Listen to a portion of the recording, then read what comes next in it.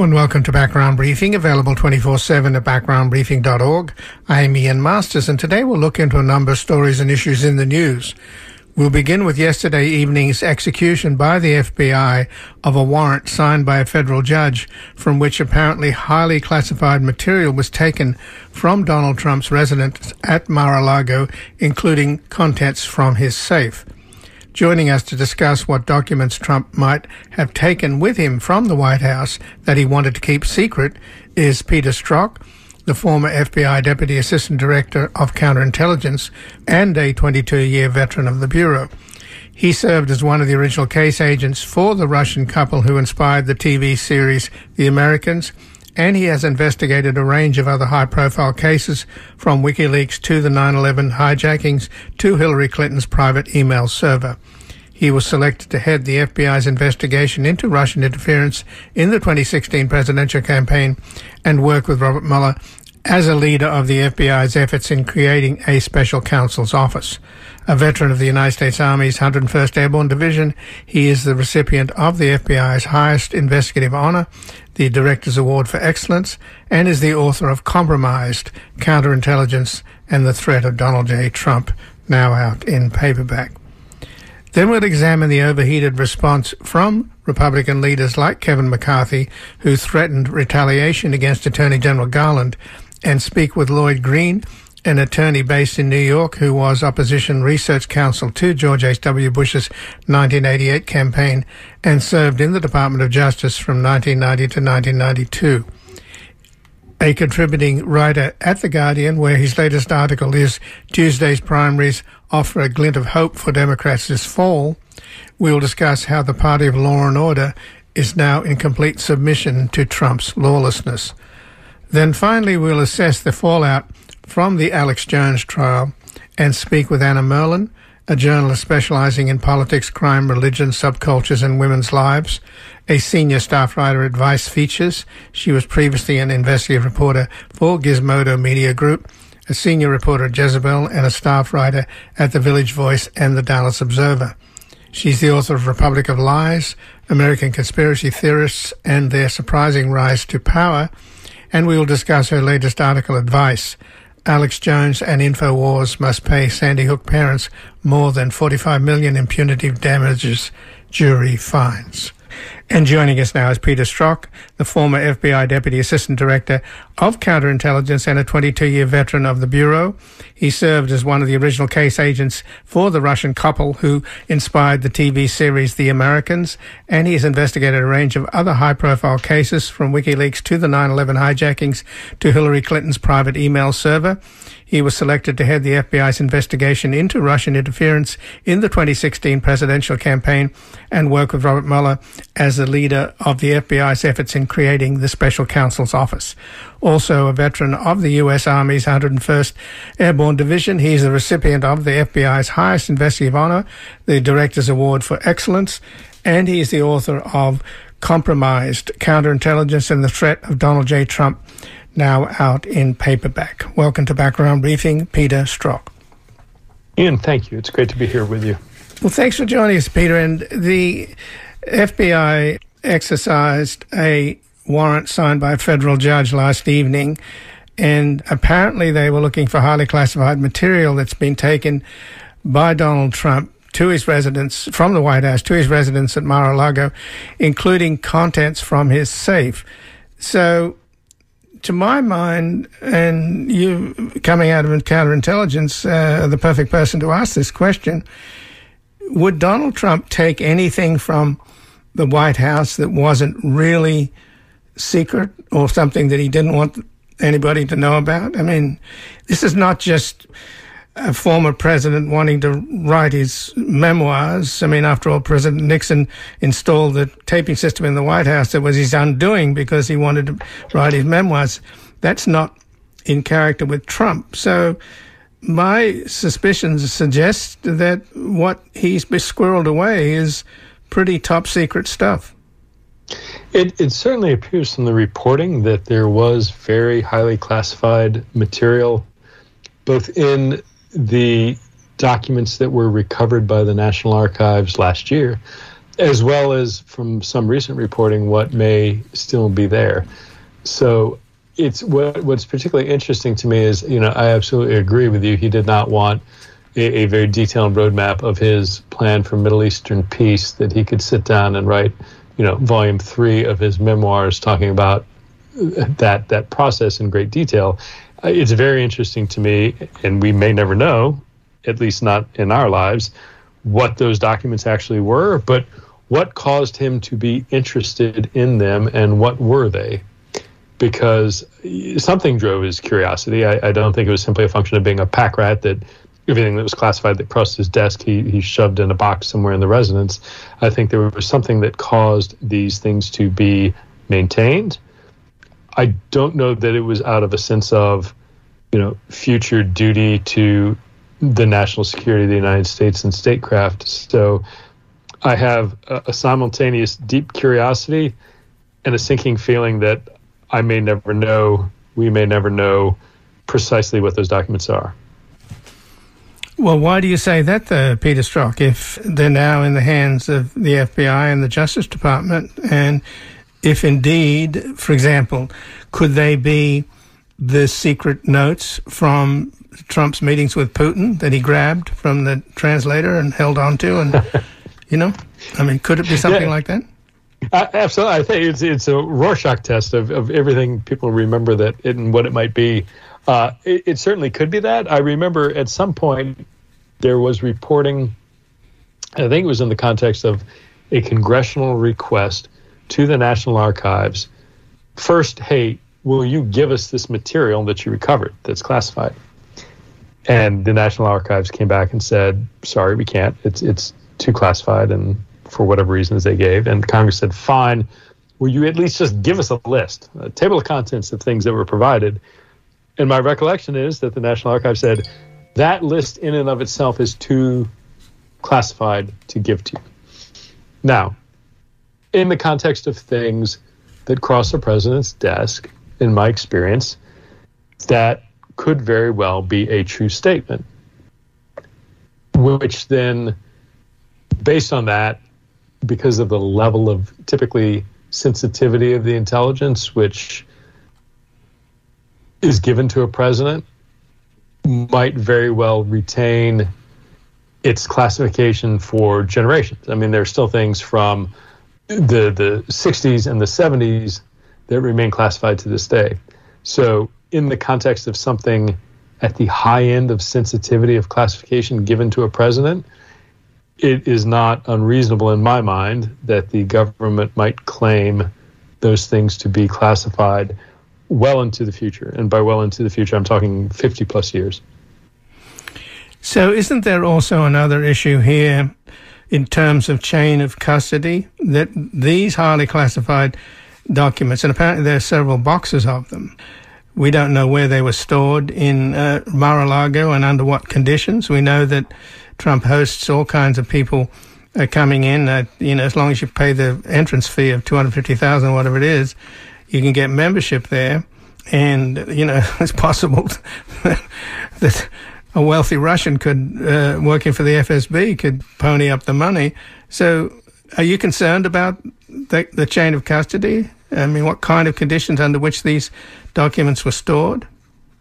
Oh, absolutely. The fact is, this is not, sometimes perhaps a former senior government executive had in their residence a space that was certified for handling and maintaining classified information. And this isn't the kind of thing where there's a safe in there that didn't get adequately emptied that, kind of stayed there. This is in the context of Mar-a-Lago, where there are two broad categories of things that concern me. First is Trump's occasional predilection, apparently, to show off.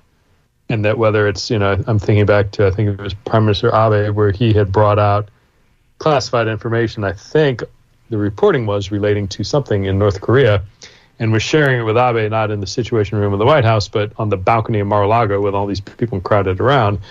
And so the prospect that Trump, because he thought something was neat or cool or interesting that he wanted to brag about how he had funded, that he might, on a whim, pull that out of a box to show patrons of Mar-a-Lago, I think is a real threat. And then, of course, you spoke to what I consider the second, perhaps more significant threat, any president or former president is going to be a significant target of any foreign intelligence service, and particularly hostile ones put a great deal of effort and resources into getting close to them. So to the extent this is stored at Mar-a-Lago, who, as you pointed out, has membership, it also has staff, whether they are cooks or cleaners or electricians or people who bring in the food and vegetables and meats and come in to repair the phone lines. To the extent that all that host of people has physical access to Mar-a-Lago, how well are they being screened and vetted? I'm certain Secret Service does probably an excellent job of making sure they don't have a gun or a knife. I'm not so certain that the Secret Service takes this electrician called in to repair the elevator and does a deep dive into their background to ensure they are, in fact, who they claim to be and not, in fact, a Cuban illegal living here undercover whose main job is to try and penetrate Mar-a-Lago and find precisely things like this stored in a box somewhere unattended. And again, I'm speaking with Peter Strzok, the former FBI Deputy Assistant Director of Counterintelligence and a 22-year veteran of the Bureau. In 2016, he was selected to head the FBI's investigation into Russian interference in the 2016 campaign and is the author of Compromised: Counterintelligence and the Threat of Donald J. Trump.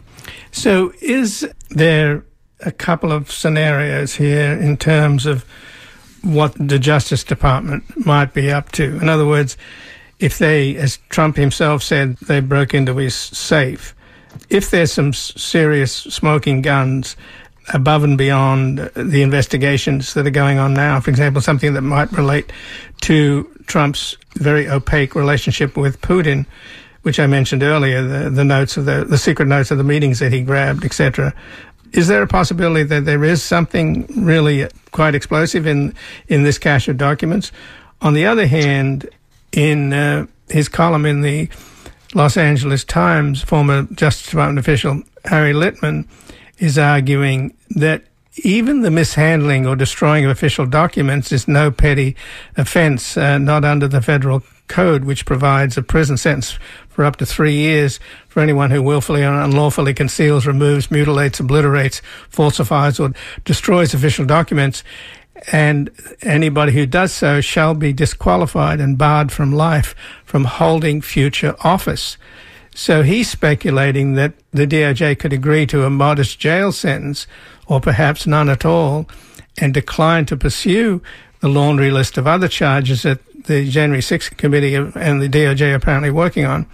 And Trump, in turn, could agree not to challenge the disqualification provision. So what do you think of that scenario? Well, I know Harry a little bit. He's a bright attorney, and I respect him, but I disagree here.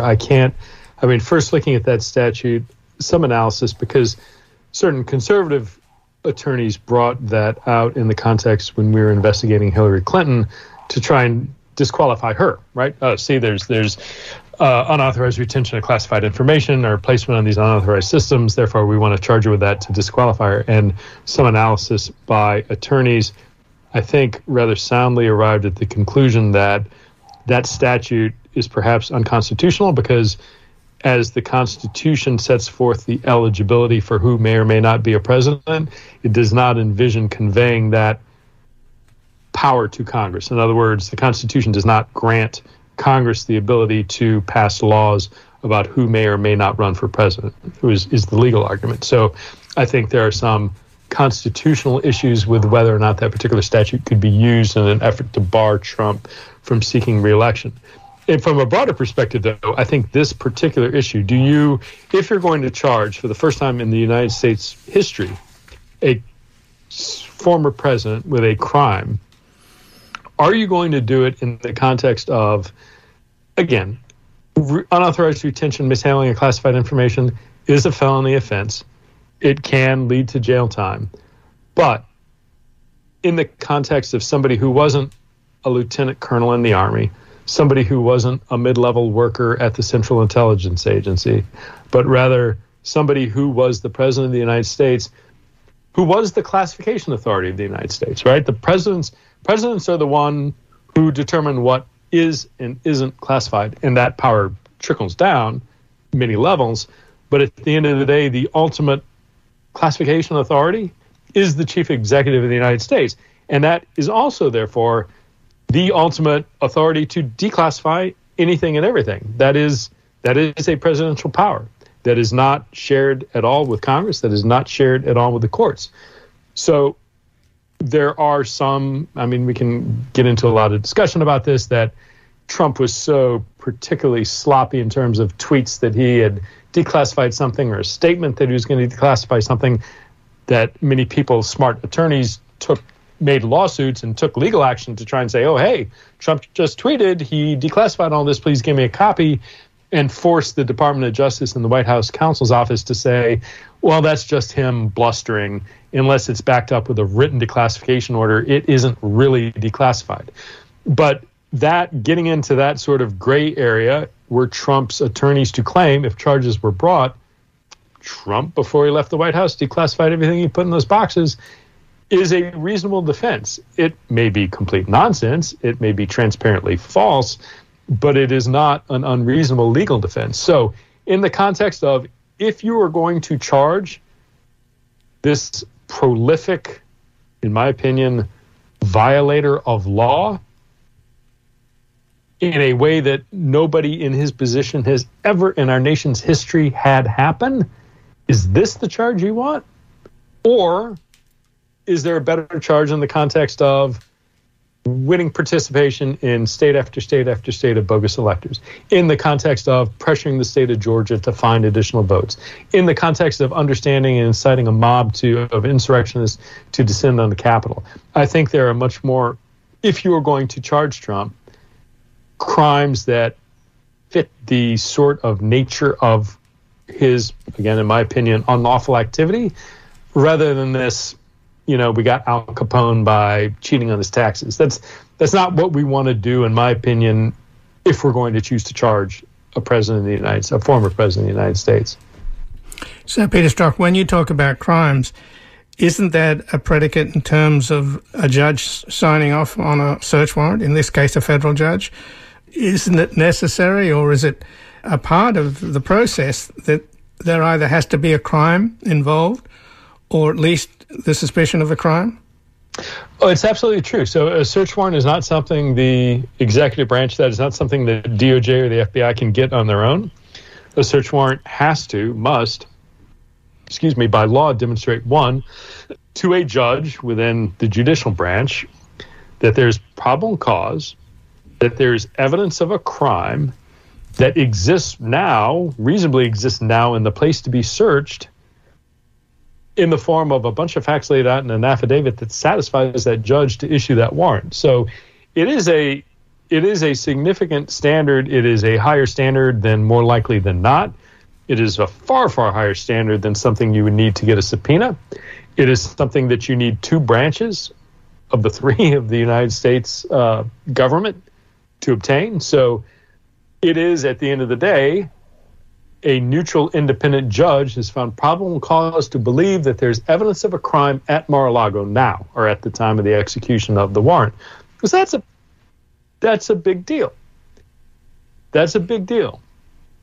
That a former president of the United States, a judge said, there's probable cause that I believe right now, based on this sworn statement, that there's evidence of a crime right there in the former president's house as we speak. And by this warrant, I give you, armed agents of the FBI, the authority to go in without the consent of that former president into his residence and seize that evidence. It's a big deal. Well, just in closing, since Peter Strzok, since you led the investigation into Hillary Clinton's private email server, there was a lot of hyperventilating and hyperbole from Trump and many other officials at the time in 2016 about how terrible Hillary Clinton's abuse of classified materials was. What's the comparison to what we're talking about now? Well, I think that the most immediate comparison to me is the response of the members of the Republican Party. I mean, there has been in the past 24 hours such an outcry of outrage and how dare they, and this is the third world banana republic type behavior. Yet, during that investigation of Hillary Clinton, We obtained and served multiple search warrants for classified information. And not one Republican raised a slightest bit of objection to that. And if you watch carefully now, I am willing to bet you not one Republican will raise any issue with the fact that that was done. The point is, of course, that there is no person in the United States above the law. And the fact that we're seeing an entire political party seemingly pushing back against that is, I mean, it doesn't surprise me. It discourages me. But, you know, the underlying message that this occurred, I think, is one of hope, that we are all equal, that we do not have a monarchy, that nobody is above the law. And so, you know, we'll see where it goes. And, you know, I worry that Trump will use this to re-energize his fundraising, to unite his support behind him, and that he'll do that in a way that's deeply unhealthy for our democracy. Well, Peter Strzok, I thank you very much for joining us here today. Yeah, thanks for having me. And again, I've been speaking with Peter Strzok, who's a former FBI Deputy Assistant Director of Counterintelligence and a 22-year veteran of the Bureau. He served as one of the original case agents for the Russian couple who inspired the TV series The Americans, and he investigated a range of other high-profile cases, from WikiLeaks to the 9/11 hijackings to Hillary Clinton's private email server, and he was selected to head the FBI's investigation into Russian interference in the 2016 presidential campaign and work with Robert Mueller as the head of the FBI's efforts in creating the Special Counsel's Office. And he's also a veteran of the United States Army's 101st Airborne Division and the recipient of the FBI's highest investigative honor, the Director's Award for Excellence, and is the author of Compromised: Counterintelligence and the Threat of Donald J. Trump, now out in paperback. We're going to take a brief station break, back examining the overheated response from Republican lawmakers like Kevin McCarthy, who threatened retaliation against Attorney General Garland for the FBI's raid on Mar-a-Lago last evening. The day is near. The day is coming. You know what I mean. The day is coming. The way is clear. The day has come.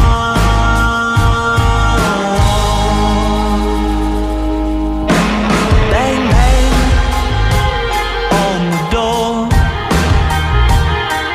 You open, not knowing what for.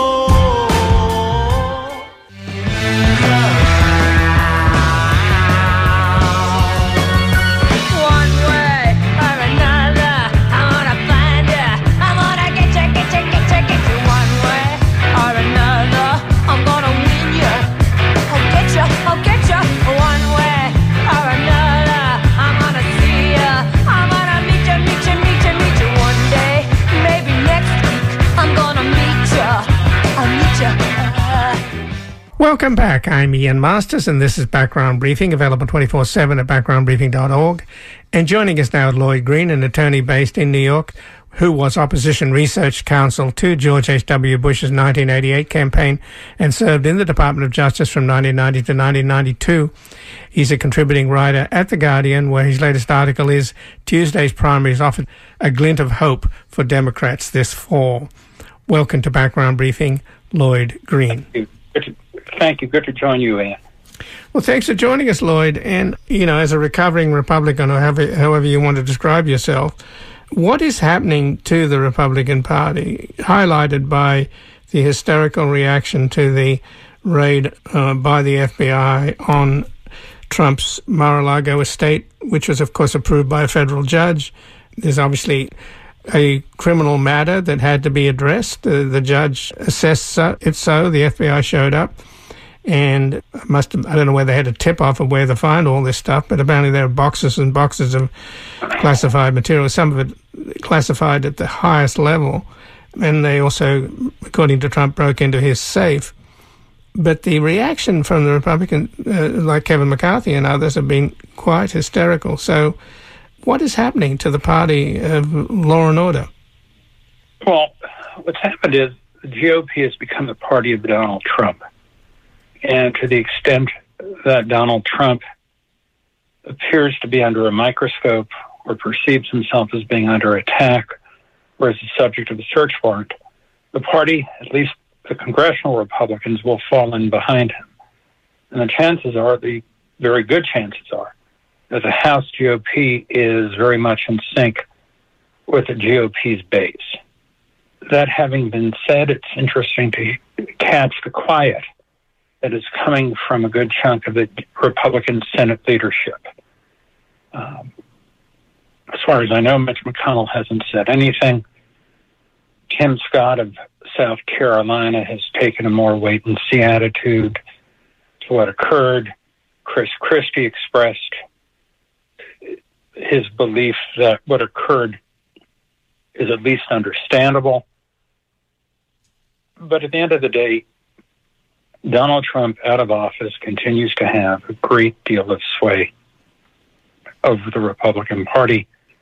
You saw Kevin McCarthy run down to Mar-a-Lago at the end of January 2021, even after the insurrection, even after Kevin McCarthy was calling Jared Kushner in a panic, which tells you that Donald Trump remains the most central figure within the Republican Party. Well, just to add to the list of the contrast, Lloyd, between the House and the Senate, Senator Lindsey Graham, who of course had been a stalwart defender of Trump, he was quite nuanced in his comments, more or less saying, let's wait and see. And of course, Marco Rubio echoed Trump's remarks that this kind of thing happens in only in third world countries. So that's clearly Marco Rubio, on that score, Marco Rubio is up for re-election this year. And Rubio is doing what he needs to do to show good faith with the party stalwarts and with the GOP base. What I find interesting is Senator McConnell, Senator Blunt of Missouri. They are much more circumspect, and that indicates some wariness, some skepticism, some institutionalism. But at the end of the day, ultimately, I'd say the House is a better barometer of where the party's faithful are at this moment. So what the party's doing then in terms of the House and McCarthy, they're counting on Trump becoming the nominee, which I think is all but inevitable. He's going to probably announce pretty soon. They're counting on him winning, whereas people like Mitch McConnell would like him to go away. So McCarthy, of course, in private apparently is quite different from the public one, although he's a shameless coward, obviously. Do you think that McCarthy knows that Trump is a catastrophe? For Kevin McCarthy, Donald Trump isn't a catastrophe. At this point, Kevin McCarthy sees Donald Trump and knows that if he doesn't antagonize Trump, and assuming the GOP holds on and picks up the House, Kevin McCarthy becomes the next Speaker of the House. So right now, McCarthy knows that his fate is tied to Donald Trump's. Mitch McConnell has a different version of that. He went into this campaign season optimistic of the Republicans retaking the Senate. The odds at this point now, however, are about 3-2 that the Democrats keep control of the Senate. Donald Trump cost the Republicans the state of Georgia, cost them 2 seats in the state of Georgia on January 5th, 2021. That is etched into Mitch McConnell's brain. Fast forward, the Republicans now are on the verge of losing Pennsylvania, losing a seat there, not regaining a seat in Georgia, possibly losing another seat in Ohio, possibly losing another seat in Wisconsin. By the end of this election, by the end of the midterms, the Republicans could lose as many as 3 Senate seats, and they go from being in a 50-50 position to being down 53-47. And Mitch McConnell looks at it and goes, "Thank you, Donald Trump," and not in a good way. Well, again, I'm speaking with Lloyd Green, who's an attorney based in New York, who was Opposition Research Counsel to George H.W. Bush's 1988 campaign and served in the Department of Justice, and is a contributing writer at The Guardian, where his latest article is Tuesday's primaries offered a glint of hope for Democrats this fall. But the larger question for me, Lloyd, is just trying to figure out what's going on with the GOP, and particularly its base and its followers. And as you say, McCarthy and the House are completely in lockstep with Trump, and Trump basically controls the base. And McConnell in the Senate is different, has a different outlook. But, you know, if he loses, as you said, and they lose seats, McConnell can blame it on Trump. But he may actually lose the leadership of the Senate.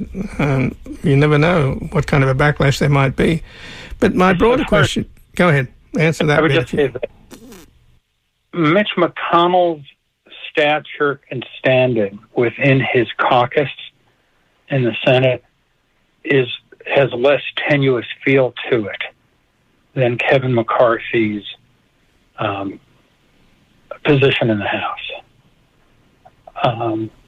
Mitch McConnell, in one sense, has done a lot for the Senate GOP. Period. He ended up guiding their legislation to passage. He ended up getting he ended up steering Supreme Court nominations through confirmation. And he does a great job at raising money. McCarthy in the House has to deal with more factions. He has to deal with the Freedom Caucus. He has to deal with Matt Gaetz. He has to deal with Marjorie Taylor Greene. He has to deal with Lauren Boebert. And that's a lot of stuff for anyone's plate. It's like herding cats, assuming though that the cats are rabid. And so there's a lot less love in the House, and also a lot less respect in the House for McCarthy than there is with McConnell. And the other piece is, I would say, McConnell can inspire fear in the membership. He keeps the donor base happy, and he takes care of his members, and at the same time, as a result of it, he has a greater capacity to call on his members if he needs a vote, if he needs a favor. He's in a different position. McCarthy is sitting in the minority. McConnell sits with a great deal of clout in a 50-50 Senate, where the normal rule is you need 60 votes to get passage. Different story. Well, of course, McCarthy tweeted out in response to the FBI raid. Raid's not actually the right word. They're exercising a search warrant signed by a federal judge. But in response, Kevin McCarthy tweeted out, Attorney General Garland, preserve your documents and clear your calendar, in an obvious threat to him. But the broader question I was trying to get to there, Lloyd, is that I don't understand why anybody in America would vote for this Republican Party, because it doesn't serve the American people in any meaningful way, as far as I can tell. Yet, and let me give you an example. Just recently, as yesterday, the Republicans voted against capping insulin at $35. And then a few days ago, they voted against stopping oil companies from gouging the American people at the pump. What it comes down to is the GOP is a cultural expression, a combination that gives expression to anxieties, but also gives expression to concerns. The issue of immigration remains a key concern for a good chunk of America. And for many, the Democratic Party does not address those concerns. You can disagree with that set of priorities, but the GOP is willing to speak to it. Crime is another matter. Democrats get hesitant to it. The notion of defund the police was born within the Democratic Party. The Republicans are always against America's cities have a crime problem. And so the Republicans are in the position to say, we told you so. And that is about as basic an issue as possible. Just go back to the New York mayoral race. The Republican candidate for mayor ran really poorly. And yet there were middle-income sections in places like Queens where the Republican candidate for mayor won over 40% of the Asian American vote. In that sense, you're getting a signal that says an up-and-coming demographic is feeling threatened on the streets of New York. And despite what could be described as all the theatrics that come with the Republican Party becomes more comfortable in addressing certain concerns than the Democrats are. And that's how people can vote for the Republican Party.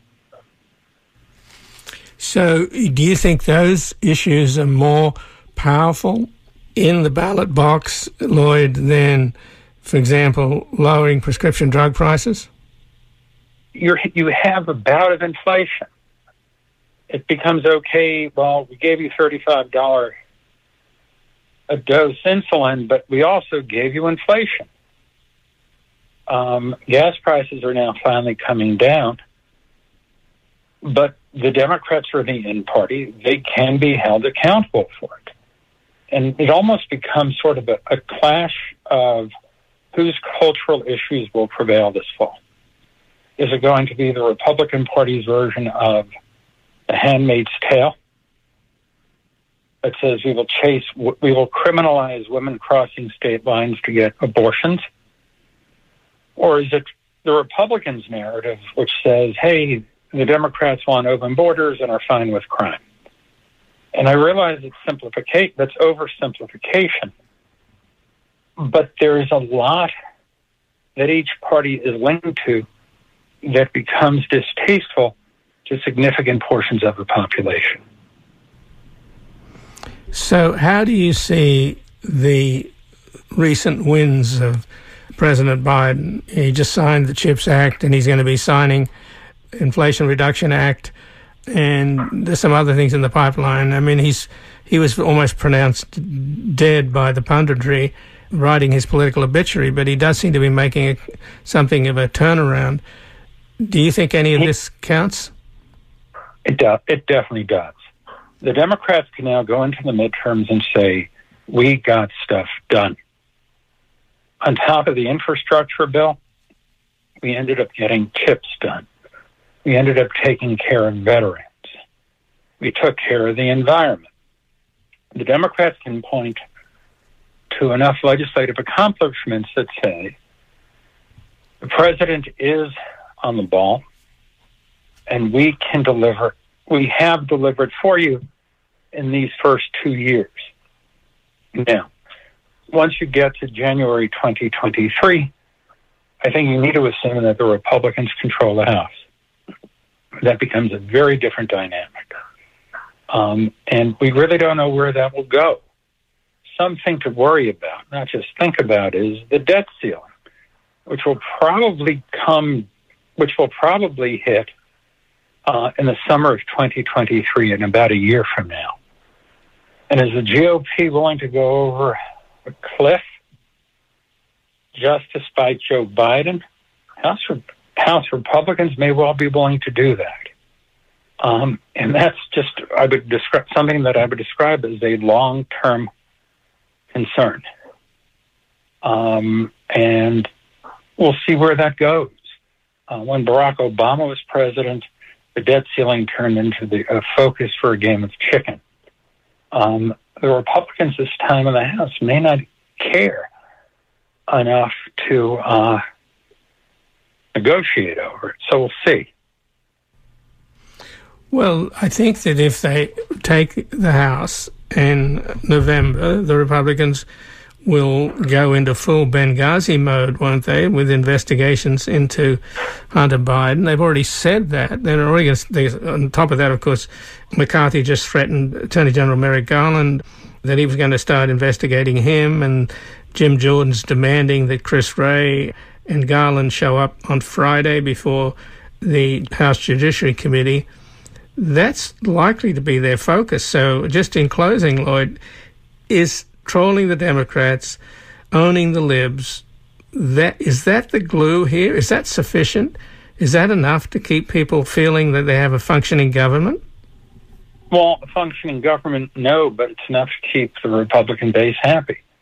What you're watching with Kevin McCarthy is a guy who ended up questioning Trump's bona fides a bunch of years back, realizing that Trump is now the king of the hill, and saying what he needs to say. It's the usual suspect. I mean, you're talking about essentially rounding up all the usual suspects. They'll have hearings. How responsive Maine Justice will be in those hearings, who knows? You get to the Hunter Biden piece, that's something that I'd say Democrats would rather not think about, but is real. You have a real live investigation going on, being conducted by the U.S. Attorney for Delaware. You could have an indictment. And if that happens, you start getting all these collateral questions of, does Joe Biden run for re-election?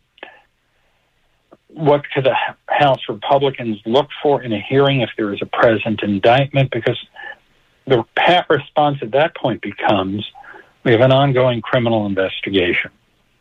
Does Hunter Biden excite the Republican base? Absolutely. Is there reason to ask what went on with Hunter Biden? Absolutely. How much traction will it have? We're going to find out. But as far as the core of the Republican Party goes, they love gnawing on Hunter Biden. And I doubt that is an issue that is going to go away. As far as Donald Trump goes and the enforcement of the search warrant at Mar-a-Lago, I think we'll find out in the coming weeks. There is paper that surrounds it. When you go into court, that creates a paper trail. What was contained in the search warrant? What is contained in the documents that in the inventory of documents in the list? Going beyond that, what was set out in the affidavit or affidavits that supported the search warrant? And given the fact that all this time elapsed from Trump leaving office and even the government knowing about the fact that he had taken documents with him, what was the motivation at this point suddenly for executing a search warrant? My guess is we'll find out in the coming weeks. But until we find out, you're going to have a lot of uncertainty, a lot of speculation, and a lot of resentment. Well, Lloyd Green, I thank you very much for joining us here today. Glad to. Happy to. Thank you. And again, I've been speaking with Lloyd Green, who's an attorney based in New York, who was opposition research counsel to George H.W. Bush's 1988 campaign and served in the Department of Justice from 1990 to 1992. He's a contributing writer at The Guardian, where his latest article is Tuesday's Primaries Offer a Glint of Hope for Democrats This Fall. We're going to take a brief station break and back with an assessment of the fallout from the Alex Jones trial. Well, I'm sitting behind my desk in Washington, D.C. And everyone on cable news is yelling at me. And there's only one place in this whole wide world I want to go. That's down underneath the Florida sun in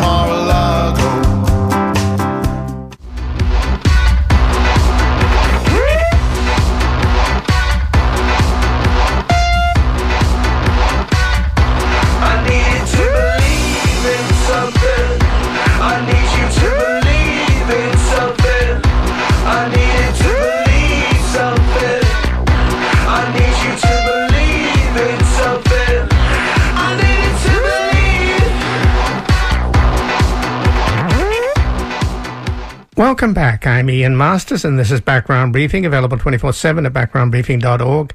And joining us now is Anna Merlin, a journalist specializing in politics, crime, religion, subcultures, and women's lives, a senior staff writer at Vice Features. She was previously an investigative reporter for Gizmodo Media Group, a senior reporter at Jezebel, and a staff writer at The Village Voice and The Dallas Observer. And she's the author of Republic of Lies, American Conspiracy Theorists, and Their Surprising Rise to Power. And her latest article advice is Alex Jones and InfoWars must pay Sandy Hook's parents more than $45 million in punitive damages, jury fines. Welcome to Background Briefing, Anna Merlin. Thanks for having me. So, Anna, is there some justice here, or will there be some justice? I mean, the idea that the mother whose kindergarten son was blown away by an assault rifle and the father apparently witnessed, the hole in the kid's forehead and the rest of his head blown off, that the mother had to confront Alex Jones and say, my son existed. I mean, what kind of a world are we in if we have to reach a point like that? Yeah, both parents testified in this case, and it was really, really moving and also just really difficult to witness, especially Neil Heslin, the father, just how still deeply, deeply, deeply affected he is, obviously, by the death of his son 10 years later. And both parents said that, in part, their sort of healing process following this massacre was affected by people like Alex Jones promoting lies about their child. So, this is the first of 3 civil trials against Jones and InfoWars, and we will see what it looks like in the end, and how much InfoWars ends up paying. But I think at the very least, having to answer for this in a courtroom setting is possibly somewhat helpful for the families. But apparently there's a cap on damages in the state of Texas. So Jones's fortune is estimated at somewhere between $135 million and $270 million. That in itself is pretty extraordinary, to think that you can profit from this kind of garbage.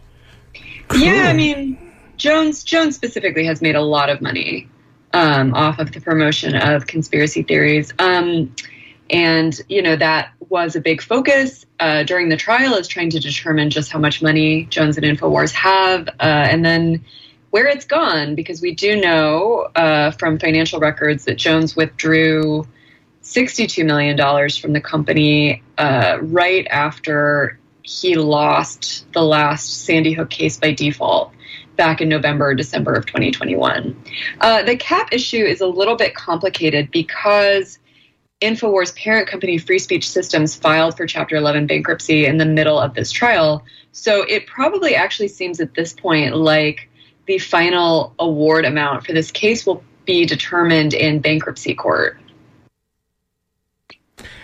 Well, I thought that one of the more telling moments in the trial came from the judge, who said to Jones, "You believe everything you say is true, but it isn't. Your beliefs do not make something true. That is what we're doing here. Just because you claim to think something is true does not make it true. It does not protect you. It is not allowed. You are under oath. That means things need to be true when you say them." Yeah. Don't talk. I mean, that feels like a sort of indictment of post-truth America. It was pretty surreal, and I think the judge acknowledged that it was a little bit ridiculous that she had to say this, that she had to remind Alex Jones to only say things that were true, and how much he struggled with that instruction. But yeah, I definitely think it was very striking to have someone, have a judge in a courtroom setting articulate that in such a way. It's also worth noting that this case has been going on for a really long time. It was filed in 2018. Eventually, after Jones and InfoWars failed to respond to discovery, they lost by default, and now we're here in the damages trial. So this particular judge has been involved in these proceedings for a really long time, and in another case with a different set of Sandy Hook plaintiffs that's supposed to go to trial in September. So I think her patience is thin at this point, understandably. Well, I mean, in the broader sense, the country itself is afflicted with lies, including the big lie that Trump won the election. And that has metastasized into something like an 80% support for the big lie within Trump's GOP. So this goes beyond Alex Jones, doesn't it? This is an infection that has spread into our body politic. I definitely think an anxiety over our inability to agree on a shared truth is part of the reason why this trial is resonating the way that it is. And of course, Alex Jones has more prominence than he ever has because of his relationship with former President Trump and specifically with Trump advisor Roger Stone. So yeah, I mean, I think people are not just paying attention to this because of Sandy Hook, although that's incredibly important in and of itself. They're also sort of wondering about consequences when you say things that are not true and, you know, affect other people's lives very deeply. And again, I'm speaking with Anna Merlin, who's a journalist specializing in politics, crime, religion, subcultures, and women's lives, a senior staff writer at Vice Features. She was previously an investigative reporter for Gizmodo Media Group, a senior reporter at Jezebel, and staff writer at The Village Voice and The Dallas Observer. And she's the author of Republic of Lies, American Conspiracy Theorists and Their Surprising Rise to Power. And her latest article advice is Alex Jones and InfoWars must pay Sandy Hook parents more than $45 million in punitive damages, jury fines. And you mentioned Alex Jones's ties to Trump and Roger Stone. Now we're learning from the 2 years worth of texts that Jones's lawyer accidentally sent to the Sandy Hook lawyer. He was on the Young Turks saying that there is a nude picture of Jones's wife that is in the text that was sent to Roger Stone. So Jones himself, didn't he claim to be one of the organizers of January the 6th? The ties between him and Stone, who's also around the periphery and appears to be some kind of an organizer as well and was in on the meetings at the Willard Hotel prior to January the 6th. This is an untold story, is it? So do you think these text messages will prove valuable to the January 6th committee?